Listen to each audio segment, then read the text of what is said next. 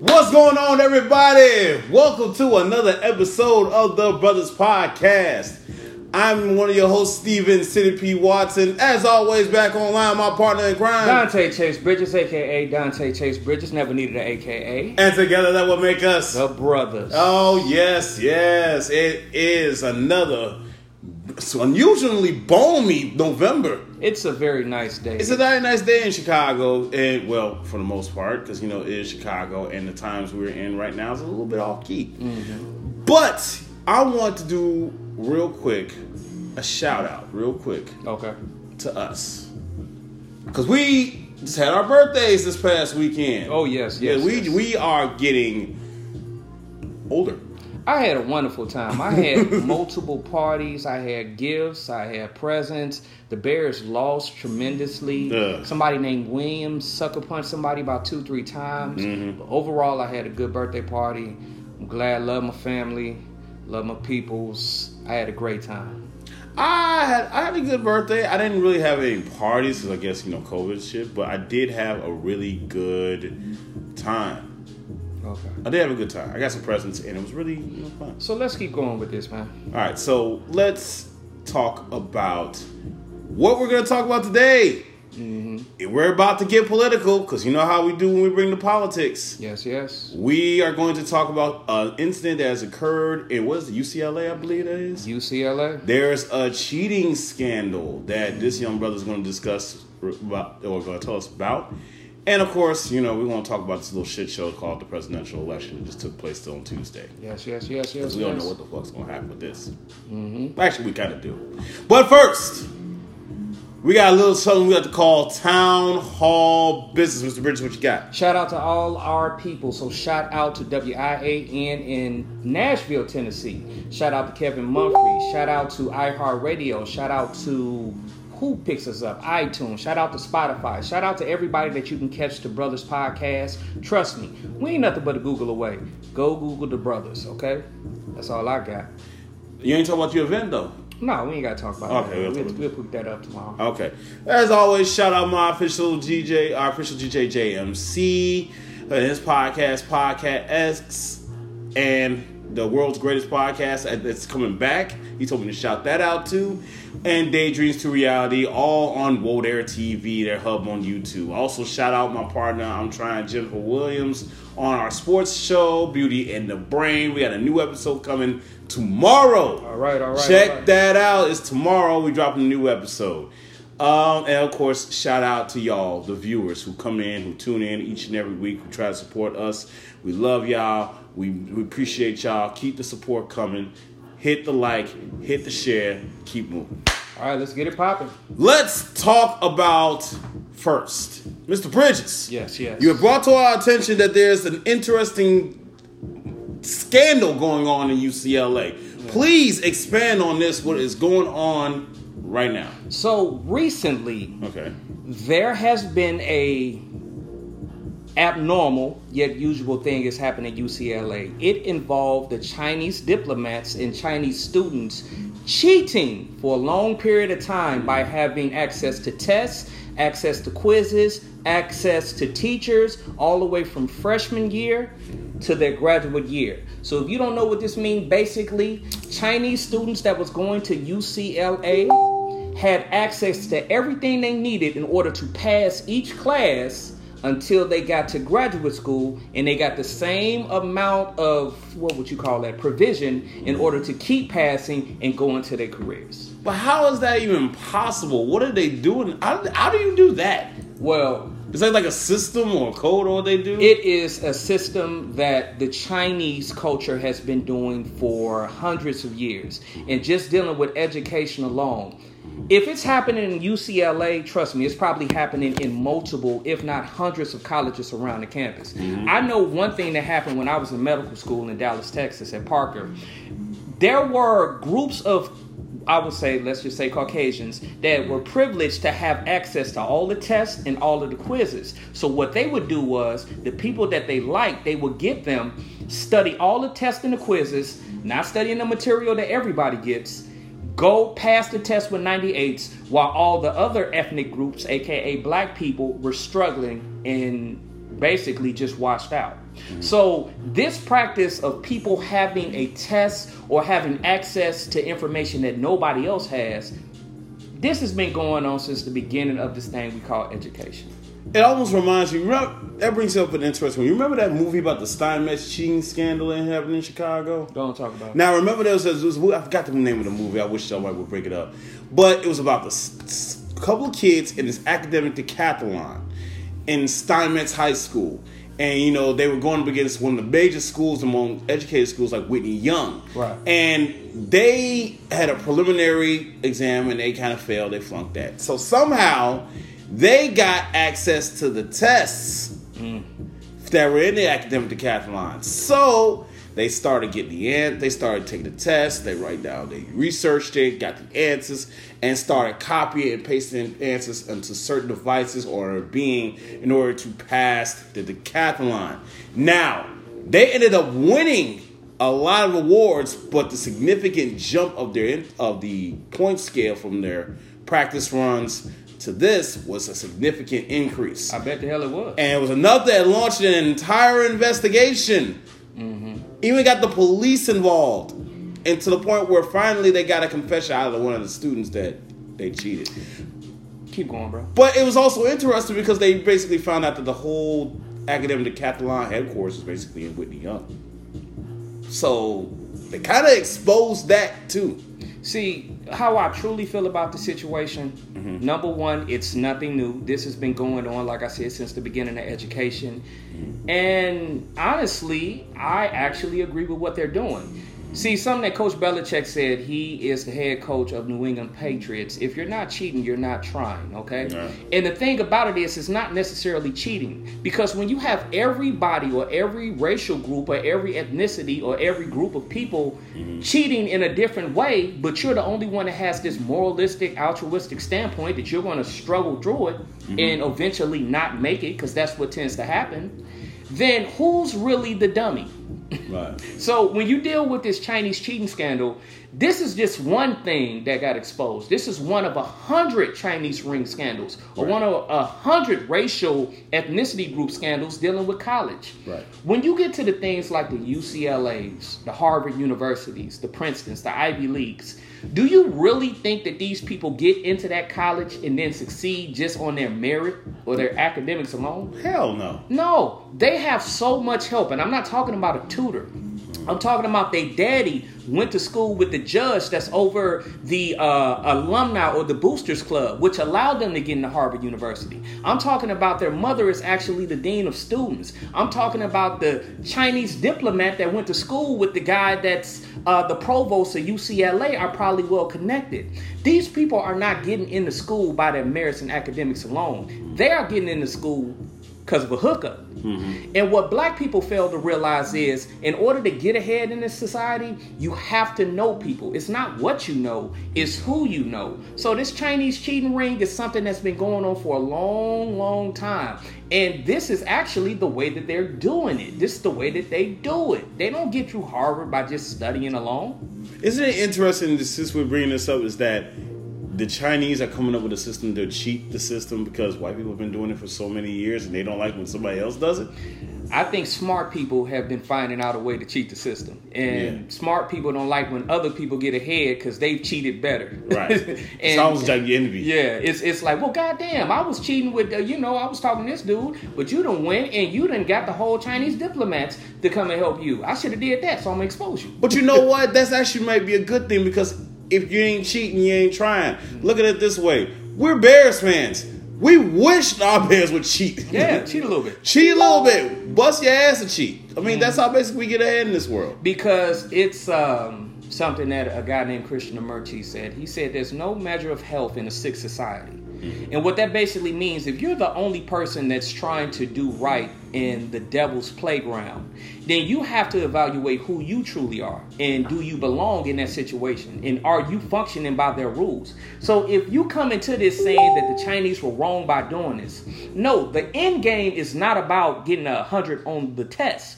The end game is about them getting that paper, which is a degree, coming back to their Chinese, diplomacy, and then after that, being able to help their culture and their people. Getting an A on a test is small potatoes to them. So saying that they're cheating, they're like, we're not cheating, we're just playing the game. This is not the end game. I think a lot of black people feel that college and getting A's in college is the end game, when it's honestly the beginning of the game. That's why we get caught up in all this. Well, I'm gonna do it the hard way. I'm gonna bust my ass and isolate myself by going to an all-white school, and because I'm gonna make it. We have a moralistic standpoint about the things that we do instead of really playing the game like everybody else is playing the game. You know what interesting is that we always want to bust our ass and do it hard. We want to bust our ass and get it done, but at the same time, says sometimes we only bust our ass when we've already failed at trying to cheat. So when you fail at trying to cheat, now you got to work twice as hard to get back up to. We ain't got the resources to be cheating like that, right? It's fucked up, man. No, because when I was in medical school, I'm be honest with you, if I would have had the resources to do what they were doing, because they were getting 98s in my group of black people, we were getting 50s and 60s and 70s, but these people were getting 98s on tests that had 200 questions in the study for you had to memorize 500 slides. I mean, it was damn near impossible to get a good grade in some of these courses. So if I would have had access and privilege to be able to cheat like they could have, or these Chinese people in UCLA got busted for, I would have jumped all on it. Because the end game is to be financially secure, not worrying about 100 on the damn test. Well, yes. Speaking of end games, oh man, what we about to get into? We are about now in the end game of what we've been talking about, or we've been getting on y'all asses about for the last couple of weeks. And we talking about this presidential election between Trump and Biden. We are now in the end. We in the end game. It's not. Are we in the end? Like, it's kind of right now. It looks like it's being prolonged a little bit. We're about 2 days removed from the election, and we still don't have an official winner. But we wrapping up. We just waiting on a couple of states. Nevada, I think they went to the club, had a hangover. But they gonna, once they recover, they gonna give their votes. Pennsylvania just said, fuck it, we done counting. We going home. We'll count this shit in the morning. I think Georgia went to Cancun. But they gonna be back on Friday. They gonna, they gonna show us what's up and how they really feel. Michigan just found that lost truck of mail-in ballots that was sitting in the back parking lot. They was just like, all right, hold on. Oh, damn. We got some more mail-in ballots. Hold on, bring that shit in. Sorry, y'all. We got 900,000 right here. We come on back in here. We gotta count this shit. Sorry. Yeah. Overtime for everybody. Maybe. Hey, overtime ain't no problem, man. Yeah. But tell me, how you feel about this whole presidential election? This how it's shaping up, the way Donald Trump is acting. Because the brother is reacting to everything now. He calling conspiracies on states for non-counting. They said that his son just lied about these people burning some of these ballots, man. So how do you feel about this overall, bro? It's some bullshit. As always. It's always going to be some bullshit. Because there's always a bullshit in the political scheme. And we've been saying this shit for weeks. There's always a scam. There's always a scammer. And there's always someone getting scammed. Right. The scammers are the ones running in this election. The scammers are us. We're the ones getting scammed again. Let me sidebar a little bit. Recently, I had a little bit of a post that I said that I am so sick. I'm calling out the people of social media again, because I like doing that. Because y'all just be tripping. I am so sick of people who have been grandstanding and gaslighting, especially people like us. Grandstanding and gaslighting for two politicians that really don't give a damn about us. They don't give a fuck about us. Trump don't care about us. Biden damn sure don't care about us. Look at us. They don't give a fuck about us unless it's a vote involved, unless they can benefit from it. So why the hell are people so divisive on social media about, oh, well, if you voted for Trump, you can't fuck with me like that. Or, oh, you a blind person, you voted for Trump. Like, both of them ain't shit.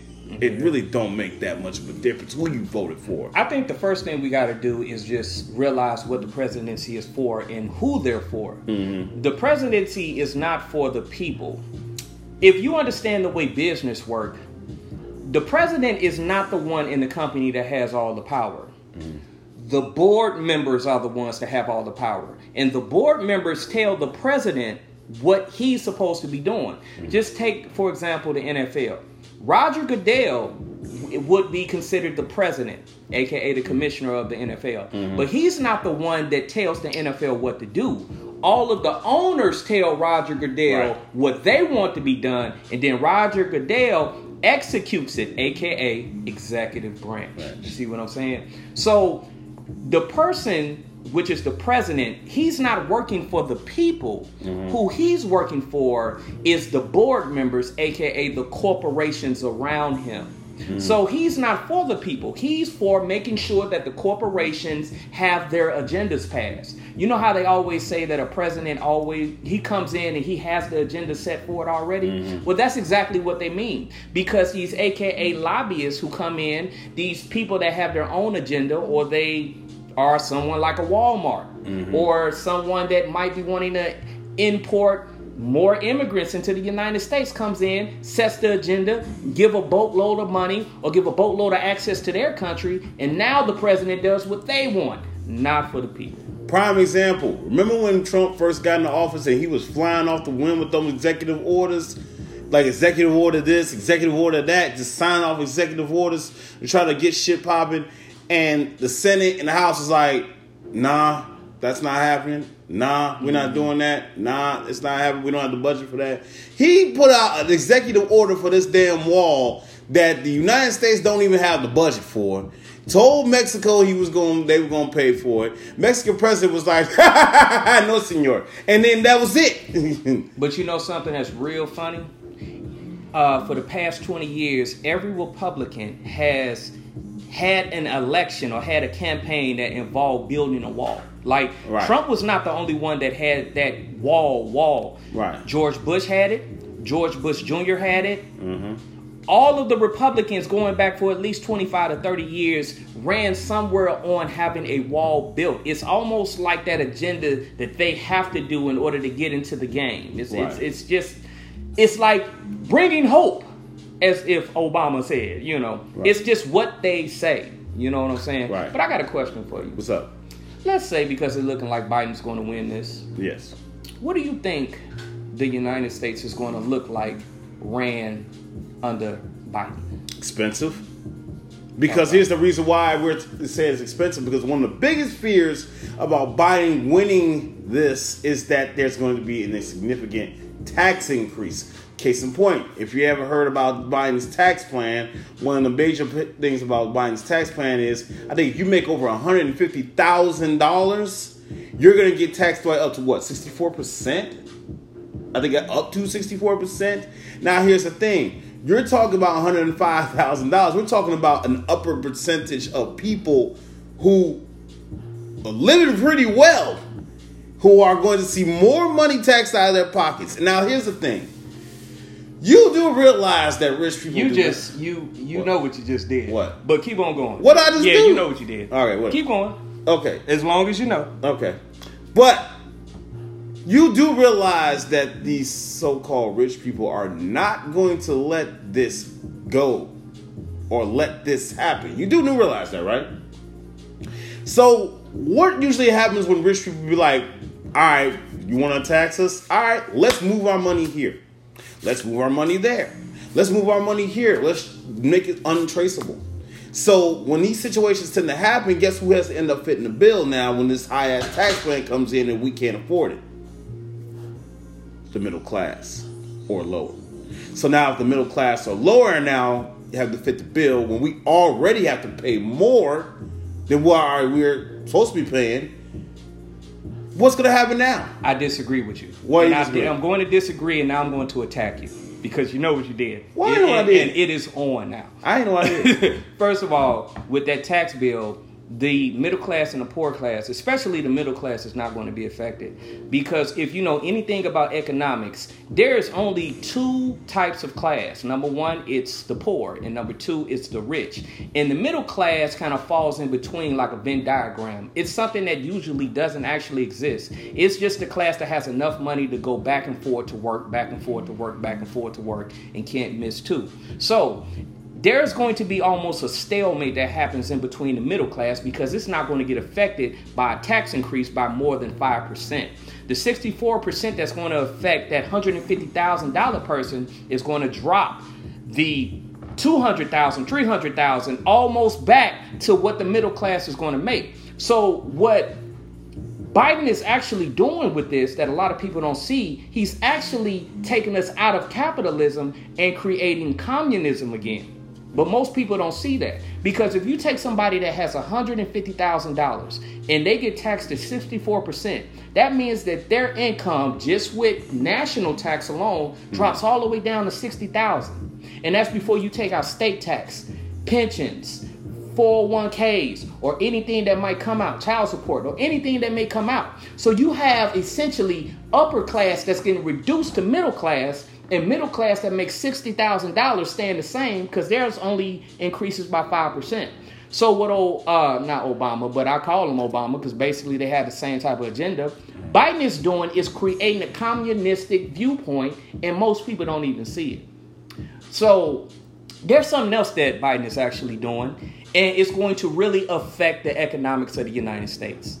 Biden said when he first comes in, he's going to bring in 11 million immigrants into the United States. Now, I'm going to tell black people why you need to be aware of this. This is one big ass reason. Number one, immigrants usually do not go to rural areas of the United States. What does that mean? Rural areas of the United States is highly concentrated with Caucasian people. Immigrants usually go to the higher concentration, aka the cities. Metropolitan hubs of the United States. When they go there, they are competing with the people that are already there, aka the African Americans or the urban youth. So black people are going to be specifically affected by if 11 million immigrants are let into the United States. The way they're going to be affected is, listen, immigrants come in. When they come in, they don't go for the same amount that you go for. They always undercut you by 10, 15, or 20%. Right. So that manufacturing job that you're making $30 an hour with, when you have an immigrant that either comes from south of the border or comes from a European or a West African country, he's going to come in and he's going to undercut you. So you making 30, he's going to request 15. So what that's going to do is undergird the African American middle class, which will drop them into poverty, and is going to put another set of people that have never been on this goddamn continent in a position to be the new middle class. So you really need to look at this. Al Sharpton always says immigration is key. Biden always says immigration is key. Kamala Harris runs on immigration, and trust me, she's not for the African American to succeed because she doesn't claim that. Her caste system in India is Brahmin. So you are going to be highly affected on the first day if Biden wins this presidency as a black man and a black woman. All the middle class jobs working in banking, all those middle class jobs working in manufacturing, especially when Industry 4.0 hit, it is going to undergird the black society. So what I suggest you do is understand that you have one thing, intellectual property, meaning you make money through your brain. And that's the way you need to start to transition from relying on a company to relying on your own goddamn self, because Biden is not going to do you any justice because he's going to undergird your black middle class. I have a thought. Now, this is something that goes to this, what you just explained, and I come to this conclusion, and it's going to happen pretty quickly. I do not believe Biden will make, well, he will probably make this, but I don't think Biden is going to make an 8-year term. I really honestly think this is just another 4-year pit stop, just like Trump is. It will be another 4-year pit stop before they go right back to Republicans. Because if you look at this like this way, people haven't talked about this, but even though we have Biden running for president, Republicans have taken seats out of the House of Representatives. Now, people don't want to pay attention to that. And they have lost no seats in the Senate. So even if Biden comes into the White House, he's going to be dealing with a majorly Republican-based cabinet or, system. So he's going to try to get bills passed. And if they're not for the Republican side, they're going to just veto it or say, no, it's not going to happen. So a lot of things he's going to try to put into play will have to pull a little Trump out of his ass, wouldn't he?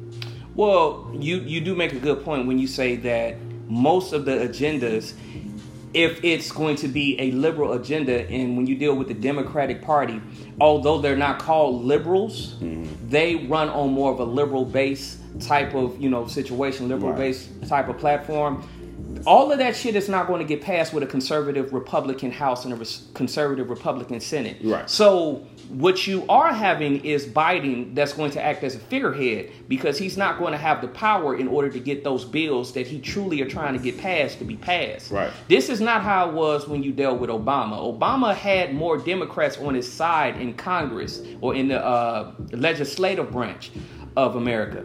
Joe Biden ain't going to have that opportunity because it's going to be more geared towards the Republican Party. So although Joe Biden is going to be an ego win, is he truly going to be able to pass some of the laws that are liberal? Because one of the agendas that he said he has when he walks into the door is LGBT is going to be top of his priority. Immigration is going to be top of his priority. These are both dealing with things that Republicans hate to the death, and they do not support. Right. Congress is not going to support it. The House of Representatives are not going to support it. Okay. Right. So you honestly are not dealing with a person that has power. You're dealing with a person that's going to soothe the United States ego and heart, so that the real shit gets passed. That's basically what this whole election has been about. And a lot of people basically have to look at it this way. They've been so fed up with Trump that they're just willing to take Biden just so they can ease the tension that's going on in America. And the thing about it, honestly, I really don't understand. Actually, I do understand. Most people don't do their research. Because when you're dealing with racism, if you're going to say racism, and I like what Dr. Claude Anderson says, racism is not about if I call you a nigger. Racism is not about if I call a Chinese person a derogatory term. Racism is about groups of people going for economic gain. That's what racism is. It is a race in order to get economic freedom. So I don't understand why you don't understand that Joe Biden has a track record for being one of the biggest racists in the United States or in Congress. Number one thing he was is something that most young people don't understand. He was a Dixiecrat. And do you know what a Dixiecrat is? What is a Dixiecrat? A Dixiecrat is a person that when they were doing the civil rights laws back in 1964 to 1968 that opposed any type of integration of black people and white people. Matter of fact, he said that the black people, if they went into the white schools, they were going to be considered turning them into jungles, aka that the black people were monkeys. So you're dealing with a person that has some of the most archaic racist type of mentality when he deals with other races, specifically African American. You're also dealing with a person that did more than the 94 crime bill. You're dealing with a person that has been racist since the times of 1977 when he went up to Congress and said, basically, we're not going to integrate these black kids, these black savages into our schools. So he has had an extraordinary amount of racist talking points that nobody wants to talk about. Not to mention the whole rape, sexual harassment. But hell, it seems like it comes with the territory. Because the thing is, they always can't be presidential without some type of sexual assault now. This is what it's seeming like. Except for Obama, I guess. Well, that's a whole nother story. I'm going to get into But that. you see, the thing is about that is that they're always riding on the bandwagon of change. People can change. People can evolve. And they're saying that, well, Biden has admitted that he has said and pushed some deplorable things towards minorities over the past. It's like, I had to learn from that. I had to grow from that. I had to be a better person from that. Now, I asked this one question. At a certain time and place, how much learning and how much growing can you do? Nah, after you punch me one time, I know that if you touch me or if you look like you're going to do it again, I'm going to have to whoop your ass. So that's just the call of the jungle. That's the name of the game. So how much change do people really expect Joe Biden to have? Just because you selected a black woman to be your vice president? Well, first of all, you should know that she doesn't claim that because her name is Kamala instead of Kamala. That's all rip, because word inflection, cadence speaks a lot with culture. Okay, so let's say for a woman of color. That's a little bit better. Okay, so just because you selected a woman of color and Kamala Harris, does that supposed to mean you're somehow changed now? That you're so-called progressive now? That you're more understanding? Yeah. Really? Well, I think things don't change like that. It just does not. Let a drop of a dime don't change, okay? And you already see a lot of his movements, a lot of his agendas, a lot of things he's trying to push already are once again pushing black people in the back. You know, one thing that people always, I believe that they misinterpret this. It's very misleading. When you talk about the crack epidemic in the 1984s, everybody say that it was Ronald Reagan. And it was, you know, with Colombia getting the cocaine and being able to fund their wars by shipping it to America, the CIA, back and forth. You're absolutely right. But one of the number one people that caused the crack epidemic to affect black people the most was Joe Biden. And I'm going to tell you how. See, everybody look at that 94 crime bill and say, oh, 3 strikes you out, all of that. Oh, that's what did it. It was one part. But the biggest part that did it was this thing called 100 to 1. Does anybody know what 100 to 1 means? Please explain it. That means that for every 100 grams of powder cocaine, you can get the same amount of time if you get found with 1 gram of crack. So you have black people that was in inner cities because they couldn't afford powdered cocaine, right, that was actually using crack cocaine, that if they got caught with 1 gram of crack cocaine, they would get the same amount of time as if you got caught with 100 grams of powdered cocaine. And you can do a quick research about how much time you're doing with 100 grams. Because guess what? It's a lot. So let's say you got a white person that's in the suburbs, or you got a Caucasian, you got anybody in the suburbs that had maybe 4 or 5 grams of cocaine. You were getting them slaps on the wrist, literally probation. But you were giving this inner city kid that was 16, 17, didn't have any food, and was only hustling to feed his mother and to feed his younger siblings, 10 to 15 to 25 years because he had 1 gram or 2 grams of cocaine. And this person that had 15 to 25 grams of powder cocaine was basically only getting probation and having to do some community service.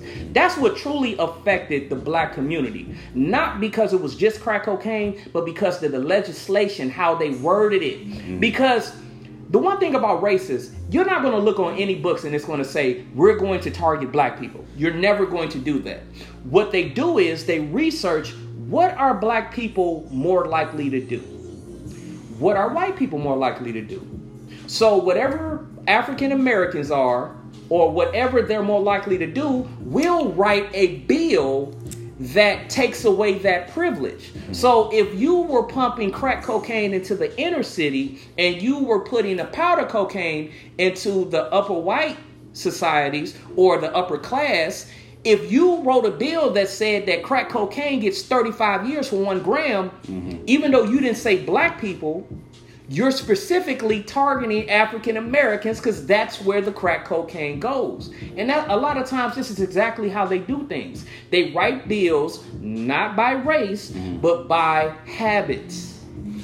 Let me break down. So let's expand on this. If they wrote you get 40 years for fried chicken, we're fucked. We gonna be gone. We're done. So look at it like this way. This is how I processed it.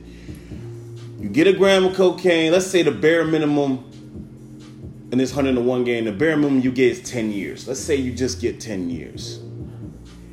Now, here comes the 94 crime bill. This is how that kicks in. So you already got a felony. You got 1 strike against you already. So a misdemeanor, technically considered to be a misdemeanor. You take that 10, you get out. Okay, you still, things haven't changed in your economy. You still got to sell something. You still got to slang a little bit. You sell some weed. Same thing happens. Weed's a lower level drug, so it's like, okay, you might be able to slide with that. So you go and start slanging weed. Get caught again, it's a misdemeanor. But since you already got that first strike against you, guess what? Now you're going back to jail. You're going back to jail. Let's say you do 10, 15 years this time in your bid. Because you stuck down because you already did that first 10 years. Now you got another 15. You've done 25 years total. Get out. You're on your last strike. Can't sell drugs because you're afraid you might go back to prison again. But you can't get a job because you're a 2-time felon now. So you can't get employed at a reasonable job. You're probably gonna have to go flip some burgers for the rest of your fucking life because you can't do anything else. You're running out of time. You're running out of money. You can't provide for yourself legitimately with these low-income jobs. So guess what? You might fall back into hustling. You fall back into hustling, guess what happens? You get caught again, guess what happens? Now you're in jail for the rest of your fucking life. That's what 101 does. 101 does. That's what the 94 crime bill did. And that's what's been affecting black people for pretty much almost our whole lives. Now, since we're talking about all these bad things dealing with Joe Biden and his presidential election, let's talk about some of the solutions. And let's just keep this where we're going to keep this. Let's just talk about solutions towards people in the inner city. We're using code words now.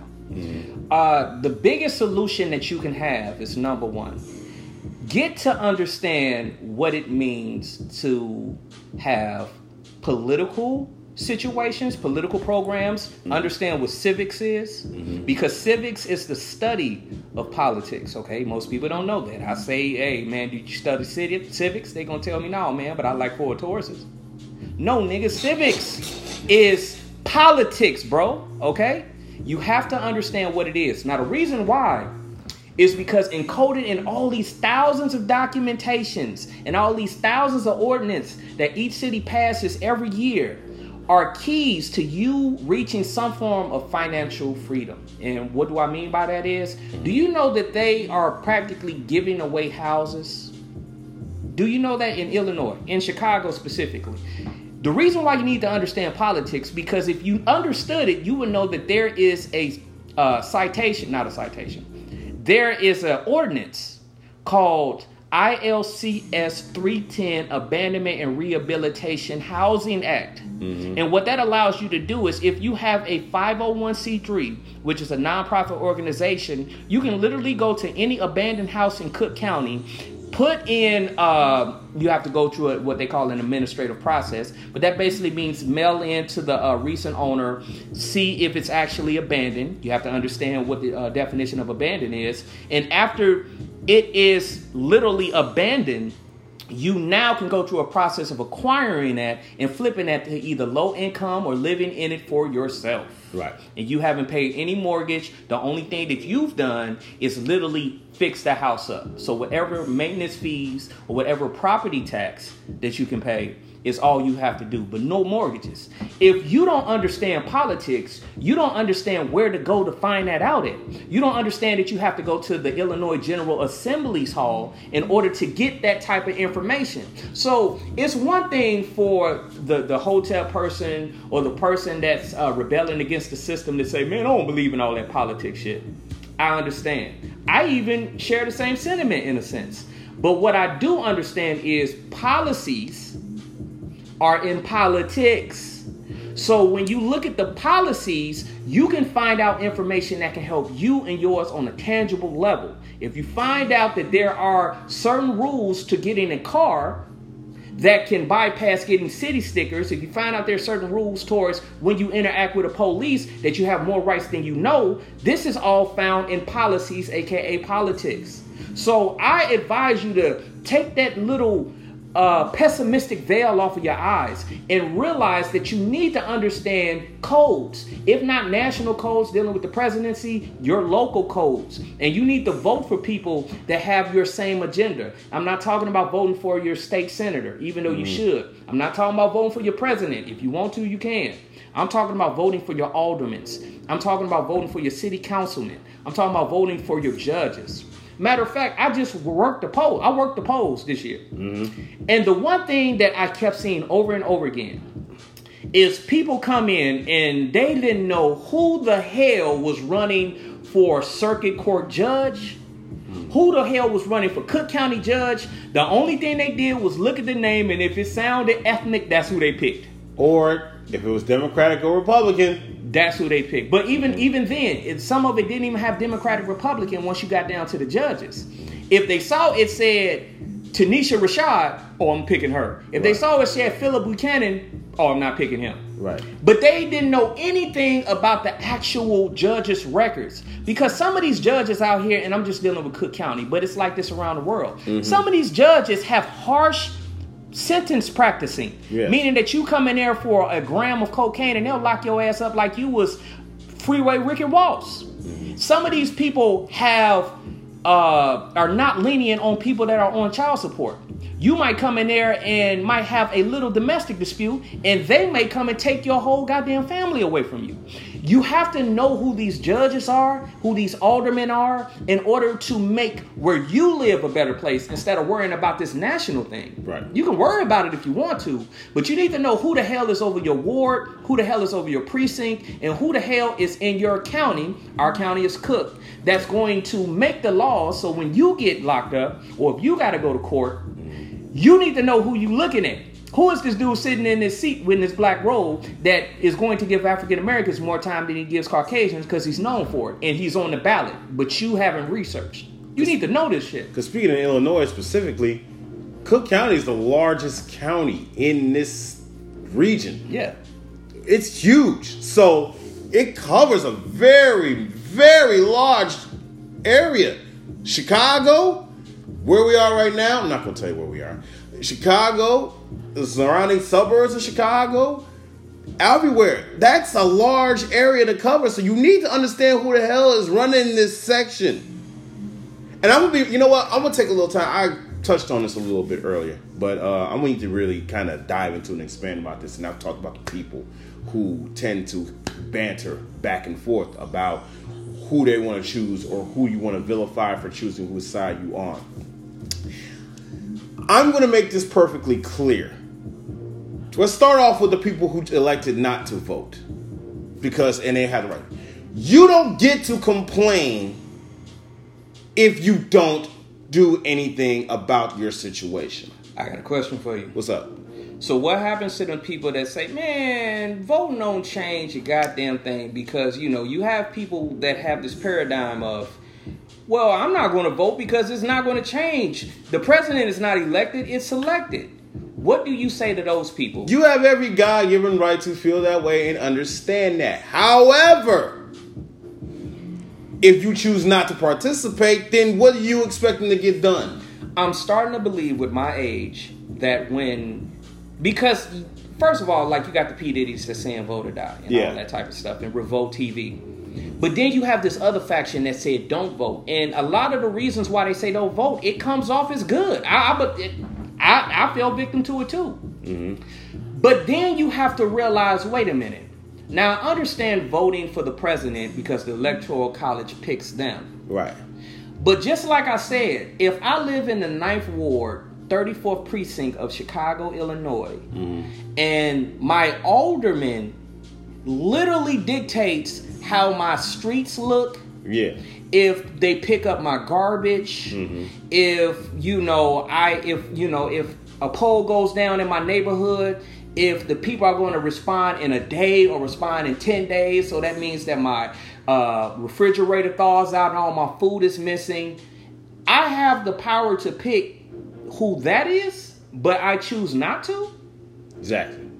Now we're starting to say, wait a minute. Now I'm not participating in saving my own self. Right. Because on a local level, these people literally have your life and your family's life in the palm of their hands because they have the power to make your situation better or worse. They can bring jobs. Alderman can bring jobs or can bring, let's say an alderman says, there's some zoning in the city of Chicago or West Pullman that we want to put some manufacturing companies here. So for every manufacturing company that comes to West Pullman that the alderman allows means 100 or 200 more jobs that get circulated into the West Pullman community in Chicago. That specifically means that 200 people that did not have a job have the ability to have a job and be able to support their families and to get on some type of economic footing. Right. So that specifically and directly affects you. Right. So you need to look at this political game and understand where you fit in. Because if you don't vote, if you don't get inside of that part of it, then your ass is just, why are you... So now you understand the point of, like, this is why I've always said, you should always, if you're going to vote locally, start there, focus on that. Yeah, you can say this whole presidential thing is one big shuck and jive song and dance. We already know. But the elections also still affect where you are living right now, which you should be paying attention to. So when I hear somebody go out there and say, I'm not going to vote because it ain't going to change anything, I say, First of all, shut the fuck up. I wouldn't say that. I would. I wouldn't say I'm just saying this is me. First of all, when I say shut the fuck up, that's just on me. But on a more serious level, one, don't complain about what the outcome is then. Because if you're struggling to find a job because you didn't go out there and vote for that alderman that's supposed to support your best interests, then what are you crying about? You lost already when you decided not to participate. You lost already when you not decided that you couldn't do, that you all of a sudden couldn't do what you were supposed to do. You didn't want to do this. Nothing ever changes for me. I didn't want to do this. You lost. You don't get the privilege to complain. You just don't. So stop whining about it. I've seen so many people on social media crying about, well, I don't like the fact. I had a young lady over here talking about something. I really wish people would stop trying to come after people who chose not to vote, because it's not like we always have the right, the freedom and privilege to do so. Yeah, we understand that. But if you decide to not vote, what position do you have to say have an opinion? But just give the people context on what type of voting, because we don't want them to see this, not understand what we're saying, and take this all out of context. For instance, example, the fair tax plan that was supposed to be put into place in Illinois that J.B. Pritzker tried to push, that I found kind of ironic because he spent over $50 million in advertisement for that fair tax plan, only for the state of Illinois to say, no, we're good, we're not going to do that. Because right now, we're in a flat tax, which means everybody gets taxed the same way. The fair tax plan, now, if you didn't go vote and you looked at the language of that description, you was kind of like, oh, what the hell is he saying? As a matter of fact, most people was doing that. When people will walk up to me all the time and say, what is Amendment 3? No one understood that. And you know what happens when people don't understand something? They hit no, just to be on the safe side. If you don't understand something, you hit no. So what happens was this fair tax plan was supposed to was basically kind of like what Biden's tax plan was. It was supposed to tax people of a certain percentile, which is about, let's say, $100,000, I think, something like that. So if you're $100,000, you make $100,000 a year, you're supposed to get taxed more. And then the middle to lower income classes were supposed to get taxed the same what we're getting taxed now or less. What happened was, a lot of people in this description, what it did was, a lot of people were concerned about that the amendment of this tax plan would open the door for more leverage. It's almost like people were afraid of politicians getting more leverage in how they bill you. So, of course they're going to say no, because number one, in this country, the number one thing that people don't like hearing about is taxes and more of them. That's how you easily lose everything. Because now, when you're getting taxed more, what's to stop these rich people who are 100,000 or more to decide to say, you know what, I'm going to leave. Mm-hmm. I'm going to go to Indiana, where I don't have to worry about that. I'm going to go to Wisconsin, where I don't have to worry about that. I'm going to go to Ohio, or I go to Missouri, whatever neighboring state they want to go to. If they all, majority decided them to do that, guess who gets left with the bill? You do. And now you're the one that's stuck paying these high-ass taxes because the rich people didn't want to pay it. And now the money's got to come somewhere. I'm going to tell you why you should vote on a local level, too. Everything that he just talked about with taxes, your aldermen of your wards and your precincts could pass a bill that'll allow you to have tax education programs so you will understand exactly what the Amendment 3, aka the Fair Taxing Bill, is. Because a lot of the times they pull the wool over your head, and the only reason you go for it is because you have no information. Your alderman, your councilman inside of your ward, I live in Ward 9. Mm-hmm. So the people that is over my ward can specifically they can create a program that would allow me to go and find out what this means, or they could keep doing what they have been doing and allowing the potholes to build up inside of my neighborhood, not giving me the education that I need as far as the programs dealing with politics, dealing with taxes, dealing with real estate, and dealing with future investments. Because that's what they are doing. And this is exactly what they're doing in Inglewood. They're keeping you dumb. Can I do a quick call out real quick? It's just to see if people will do it. If I call out anybody right now to go on our even if it's like you're doing a rewatch, go on the comment section and give us a rough draft understanding explanation of what Amendment 3 is. If you can do that, then we might have a better idea of what world we're dealing with. Because if you don't know what Amendment 3 is, then that shows how much you need tax education. Exactly. And that's why I say it's more. That's why we say it's more important to vote locally than to vote on a grander stage like a presidency, because in the long run, it don't really affect us. It's a song and dance. And honestly, you wouldn't have to worry about Joe Biden's 94 crime bill on a national level if locally you voted and the guy that you voted for or the girl you voted for put jobs into your community. Because you know the number one reason why people do crime? What? Because they have no money. Okay, so the way to actually affect that is to vote for somebody that will bring business into your community so that your people will be able to get jobs. Mm-hmm. And when you have jobs, you'd be surprised all of the things that get people locked up. Like, you could not have money, so you did not pay for that ticket, which caused your license to go into suspension. Then you got pulled over by the cops and now you in Cook County Jail. It could be that simple. And it's not because you're a bad person. It's just because you had no money and no ways of getting money. So vote for somebody that's going to bring businesses inside of your ward, inside of your precincts, that would allow you to have a opportunity in order to better yourselves. And you don't have to worry about the national, because if you got $5,000 inside of a bank account, and if you go get a ticket or get pulled over and you can go to Cook County and pay it immediately, then you don't have those problems to worry about, okay? But if you're looking over locally and just focusing on this issue, you are not looking at what is the real big problem. And that's these aldermen and these councilmen not bringing jobs into the inner city community, right, and not creating outlets for the children to do things that's promising to their futures, like day camp programs or even vocational programs, aka job training, that would allow them to have something when they get out of high school if they don't want to go to college.